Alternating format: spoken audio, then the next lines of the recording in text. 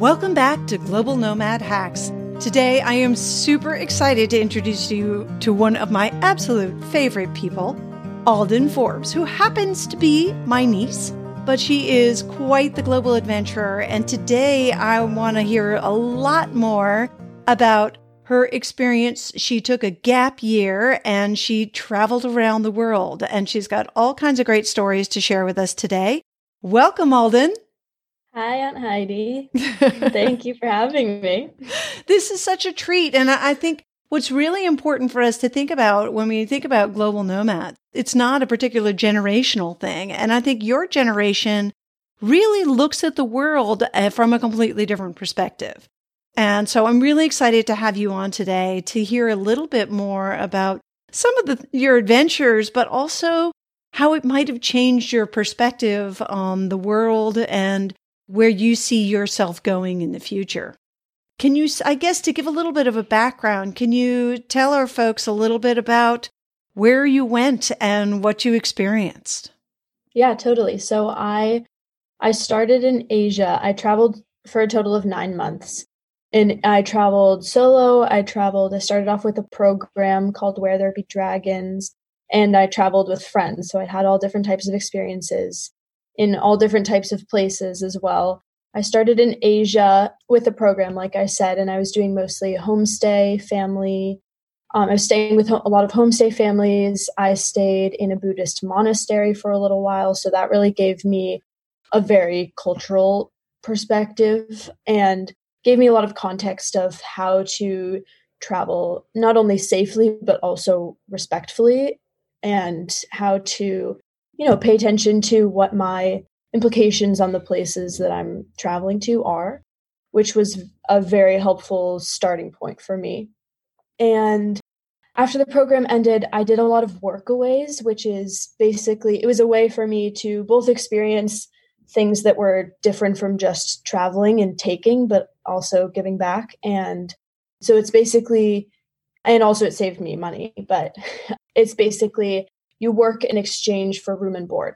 So I stayed directly after my program, I traveled by myself to Thailand and went to this tiny village outside of Chiang Mai.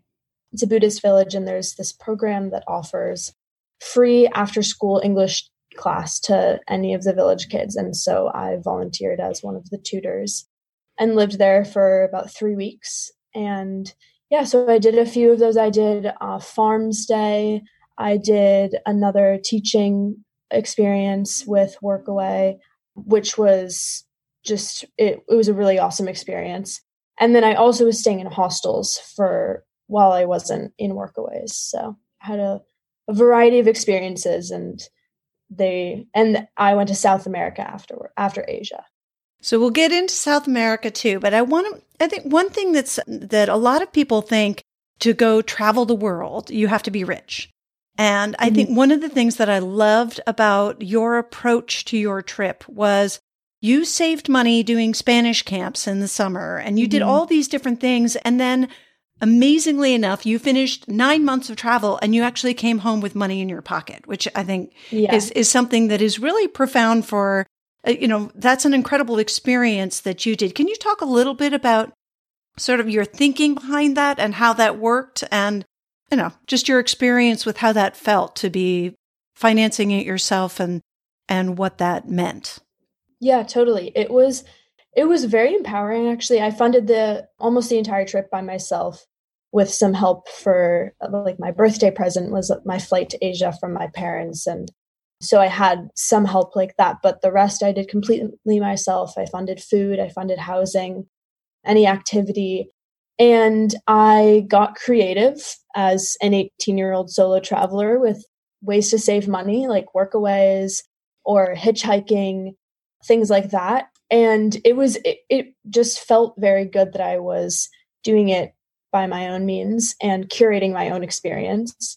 Yeah. So I think a lot of people, their first question when I tell them what I did is, how did you pay for that? Or, oh, that's very much coming from a place of privilege. And they're surprised when they hear that I funded it myself. And I always tell anybody who comes to me about taking a gap year is that it's very possible to do with a very low budget. And yeah. Well, kudos to you. I think you really sort of set the bar as to what can be accomplished and how it can be accomplished, where you really you were able to experience a very wide range of different experiences, different places, even different continents, and do it with modest means that you had accumulated yourself. So that's a pretty incredible accomplishment. And I'm so proud of you for doing that. And I think it really sets an example also of sort of the future of what education means and sort of understanding what a global citizen means. And in the context of this show, we really talk a lot about, we want to know more about what does it mean to be a global citizen and how can we as individuals become a better part of this world, and sort of, as I guess you're coming from a similar upbringing as mine, being my niece, and that we're really taught to leave everywhere we visit in better state than when we arrived. So what does that mean to you in terms of being a global citizen, and how might that have your experience as a gap year have sort of fed that? Yeah.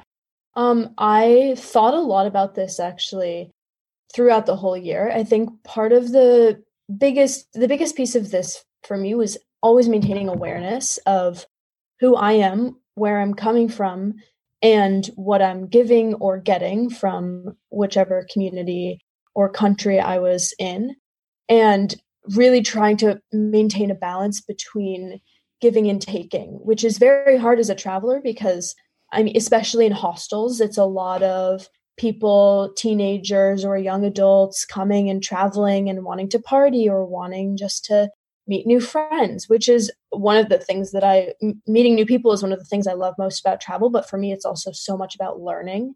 And so I think maintaining a give and take when you're traveling is always super important. And that is one of the biggest pieces of being a global citizen to me, and something that I tried to be aware of the entire time.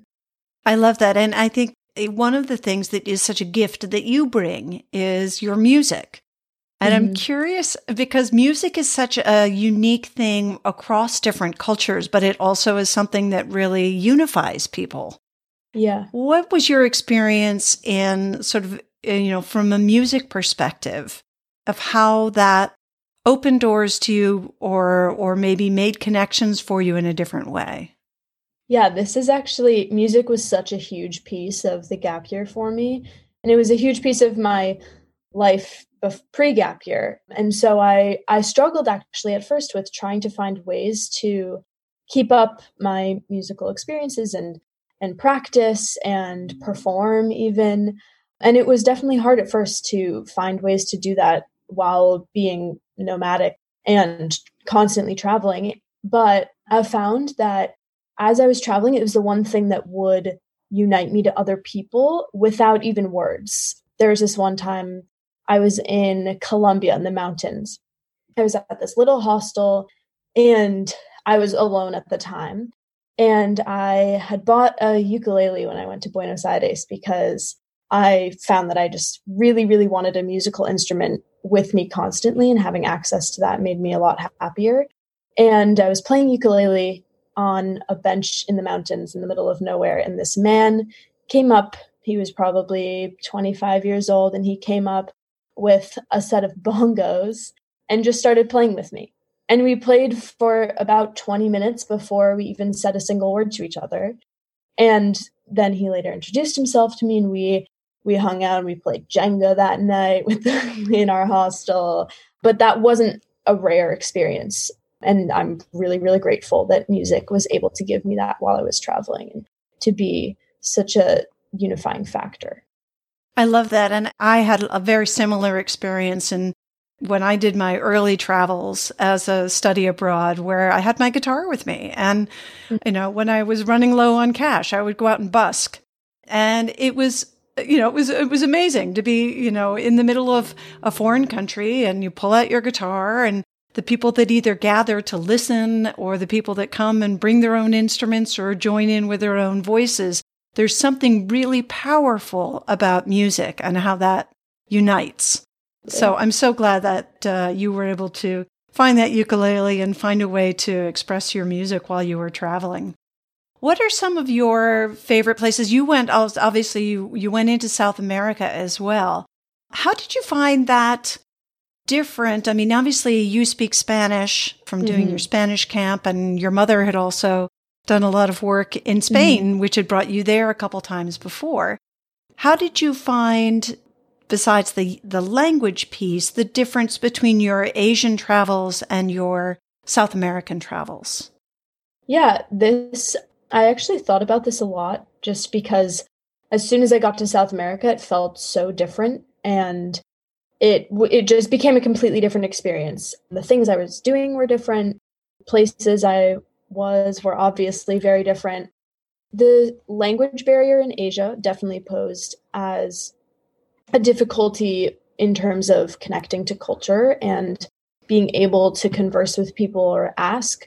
I had some very special moments because of language barriers, actually. Like, I was in Thailand alone and was trying to do my laundry somewhere because I had not done laundry in a very long time. And I found this man who had a laundry machine and he didn't speak English, but we ended up just sort of sitting together and semi-conversing through charades and laughter.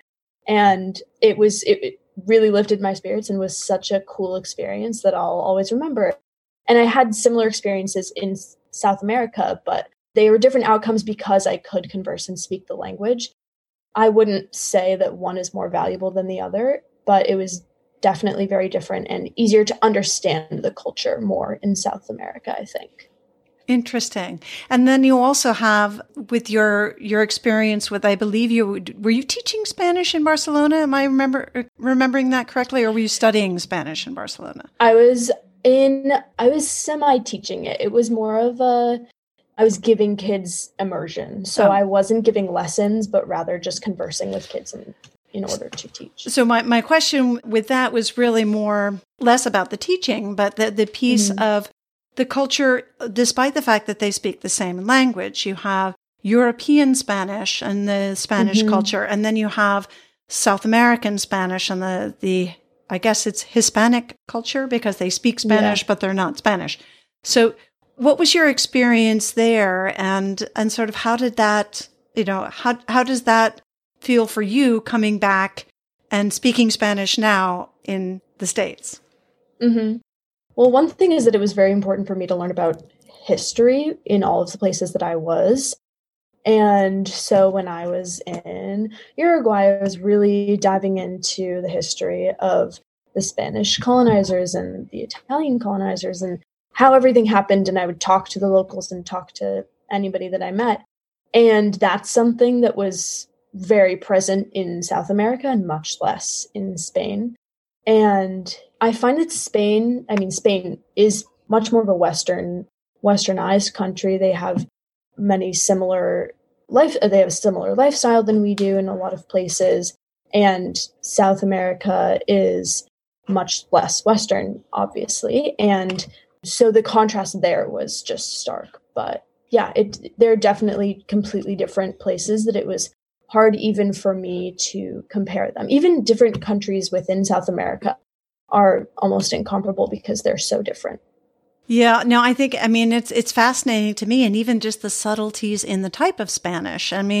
We hear that obviously in English. There's definitely English dialects that are really hard to understand for us with our dialect. But it's fascinating to see the breadth of the Spanish language when you move between those two places. And go ahead. It was fun to be able to sort of laugh about it too.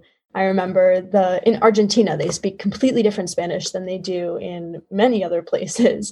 And the accent, it took me so long to get used to, but it was a bonding experience with locals, with other foreign Spanish speakers, to just bond over the fact that we had no idea what they were saying, even though we spoke the language. So it became a way to connect even without conversing. So you came back after doing a gap year, and It sounds to me, from what you were telling me, a lot of your peers also took gap years. What? Mm-hmm. And I don't know whether they were international or whether they did them locally, but do you find that there's more of a movement towards your generation taking gap years and, having these, different adventures? And what kinds of things do you think we should be thinking about or we should be recommending to peers when they ask about that for their kids? Yeah, I think it depends on the group that you're in and the social scene that you're in, for sure.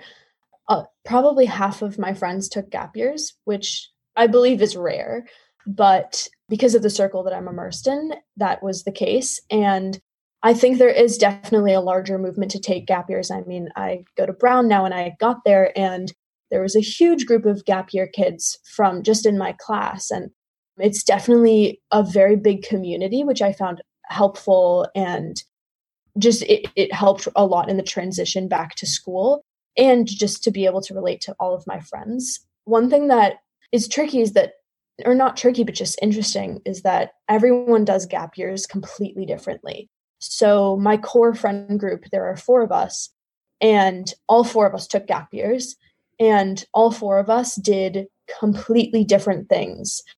One of my friends, she went to Spain and was an au pair for a little while, and then later worked on a sustainable fashion company in Madrid.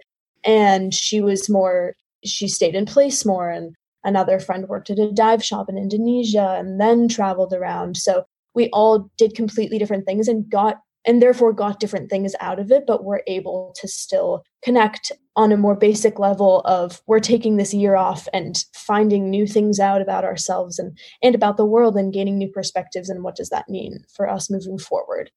So yeah, I think any way you do a gap year, it's going to advance your perspective on life, on yourself, on how your brain works even. It is a very, very interesting experience for anyone who does it in whatever form.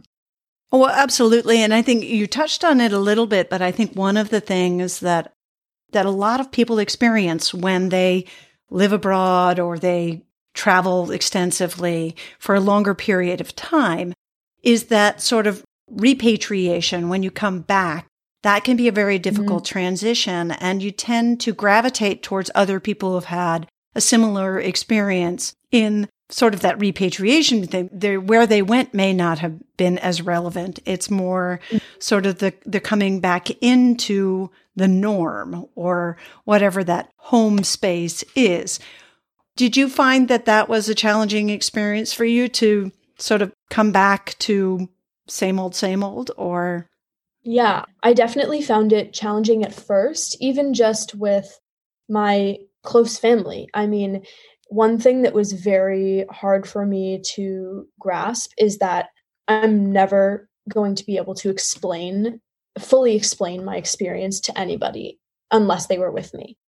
And I can tell stories, I can give anecdotes, I can give bigger picture things, I can tell people what I've learned, but it's very hard and made me feel a little bit distant from friends and family, that because I didn't have a way to explain to them how I was changed and what made that change. So that was the hardest thing, I think, for me. But it made it easier that I could connect with people who had taken gap years. And then upon arriving at school, there was this whole community of gap year kids. And even without the community of gap year kids, I found myself finding these gap year kids naturally. I would meet someone and then be friends with them, and a week later learn that they also took a gap year and did a completely different thing, but that my inner circle actually just so happened to be kids who had all taken gap years by chance, which is very interesting. So it was definitely a hard adjustment to come back, but ended up serving me well. Absolutely. And I mean, so I wonder, did it also make you gravitate towards the international student community as well? Or I'm not sure how Brown is formulated in that, but a lot of them tend to have sort of, an international club or something that's for all the international students. And I found, for me anyway, that when I did go back, I sort of sought out that group because I was just craving the sort of the diverse experience. Yeah, absolutely. I think Brown is pretty diverse in itself, which doesn't mean that I didn't seek it out, but I found it more naturally than having to actively seek that out. But had I not, I think I really would have wanted to. But a lot of my friends come from various backgrounds and international or, had taken gap years, as I said before.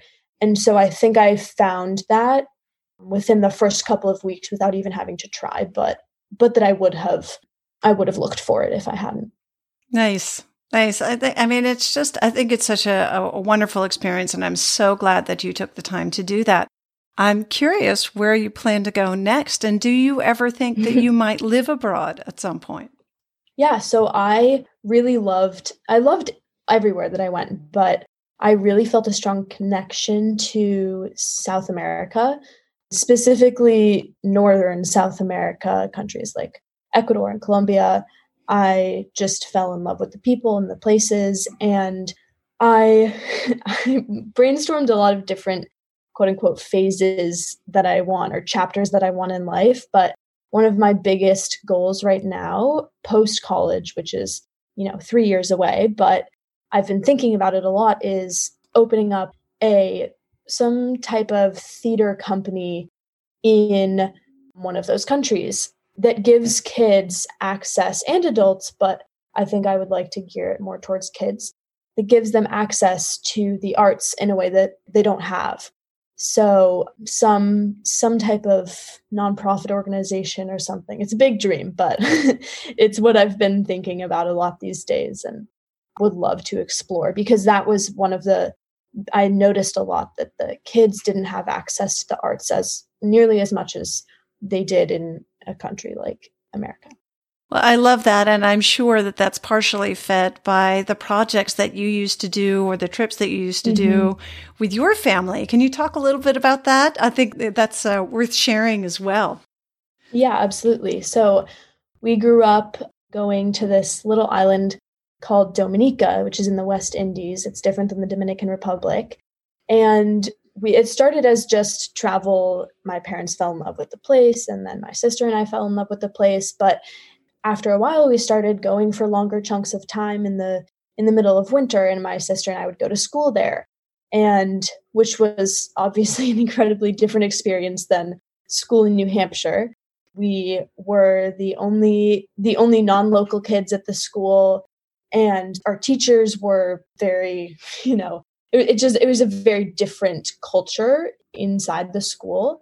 But one of the big things that we noticed was that the kids didn't have books, and they didn't have pencils or school supplies to actively engage with their educations. And so sometimes education came second, partly because they didn't have the resources to fully dive into their education. And so we started this project where every time we went, we would bring over buckets and buckets of books, and we would fill our suitcases with them, and we would start book drives locally. And we ended up shipping over just huge amounts of books and started a library in the local school that my sister and I went to. And it's still there today. A few years ago, they got hit by Hurricane Maria, and it unfortunately destroyed a lot of infrastructure within the community, within the island, but the library still stands. So Yay.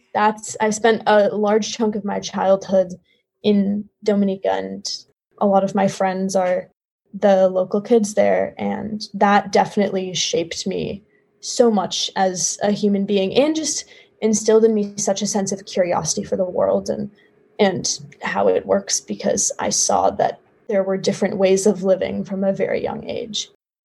I love that. And I think it was really a powerful kudos to your parents, my brother being one of them. So I'm very proud of him for the work that they did there, and you guys continue to do, because I guess you guys went back recently, which must have been really powerful to go back after being gone for a while. But I think it's amazing how that has obviously shaped sort of your path in life, and it'll be amazing to see where you take that.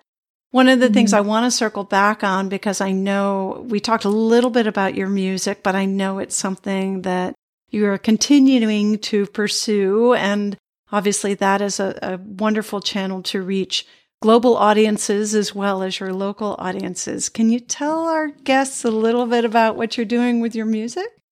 So at Brown, the music community is very huge, and I've loved exploring it. And so I'm in an a cappella group called the Jabberwocks of Brown University. And that has been such a great creative outlet for sharing music, for collaborating on music. And it's given me just such a community at Brown, which I've loved to have as a foundation. But I also have a band who are called Falling Walrus. And it started just because so many of my friends loved music and were very talented musicians. And I just sort of pulled together 7 of them and said, let's start a band. And it ended up, we play gigs around the school and we're pretty active in other ways. And we just love playing music together. And it's been such a source of love and laughter at Brown. So that's what I'm doing right now. I did a lot of theater in the past, so that was more of my creative outlet in high school. But I've loved transitioning to more singer-songwriter or band or a cappella. So I love that. And for those of you listening who are curious about Falling Walrus, even in quarantine, they've been able to produce some great stuff. I noticed you guys posted some stuff, so we'll make sure that we put that in the show notes. But I think that's something that's worth mentioning because it's one of those, even though you guys may not be internationally, everybody is in quarantine right now when this is taping. And, you know, people think, oh, well, how am I going to connect with my friends? And you could connect with your fellow drummer in South America or whatever it is. But the beauty of technology to be able to do some collaborations, I think it's really exciting, and it's a beautiful thing that you guys have created, and look forward to hearing more of it. Absolutely. Can you tell people how they can find both the a cappella group and Falling Walrus if they're curious to listen to more? Yeah, so Falling Walrus is on Instagram. It's a fairly new account, but we are pretty active. The username is fallingwalrus.jpg. And that's on Instagram. We're not on Facebook yet, but we're working on it. And my a cappella group is called the Jabberwocks of Brown University. We just actually released an album on Spotify. They made a transition this year from an all-male group to all-gender group, all-inclusive, which is a huge transition, and I'm really happy to be a part of it. So that's a very hot topic in the social networks of the Jabberwocks right now. That's mainly how to find those 2 organizations. Awesome. So Jabberwocks on Spotify and fallingwalrus.jpg on Instagram. Is that correct? Yes. Awesome. All right. Well, thank you so much for joining me today, Alden. Is there any other words of wisdom you care to share with our global nomads about survival skills on the road or taking a gap year before we sign off? I always tell people when they're asking me about taking gap years or when parents approach me about how it went, that every single time I would tell people what I was doing before I left, the first thing that they would say was, be careful, which I thought was very interesting because I wouldn't have been greeted with the same reaction if I had told someone that I was traveling solo to New York City, which arguably is just as dangerous for a solo female 18-year-old. So I think just keeping an open mind about the realities in a lot of the different countries and how to be a safe traveler, and that it's not that I made it out and did make some arguably risky moves as well. And they only bettered me and broadened my perspective. So I would say that even if you're worried about possible dangers, there's a way to avoid it while still interacting with communities and keeping an open mind. Good for you. I think that's awesome words of wisdom there. And thank you so much. It's such a treat to see you. I don't get to see you nearly enough, so we'll just have to Zoom more often. Anyway, it was a great excuse to have a nice conversation with you. And thank you for joining us. Thank you, global nomads out there, for joining us today. And if you enjoyed today's episode, don't forget to subscribe, rate, and review so you don't miss any of the great upcoming episodes. We enjoyed having you on the show today and would love your feedback if you think of anything else you'd like to hear about on our new show. Until next time, bye-bye for now.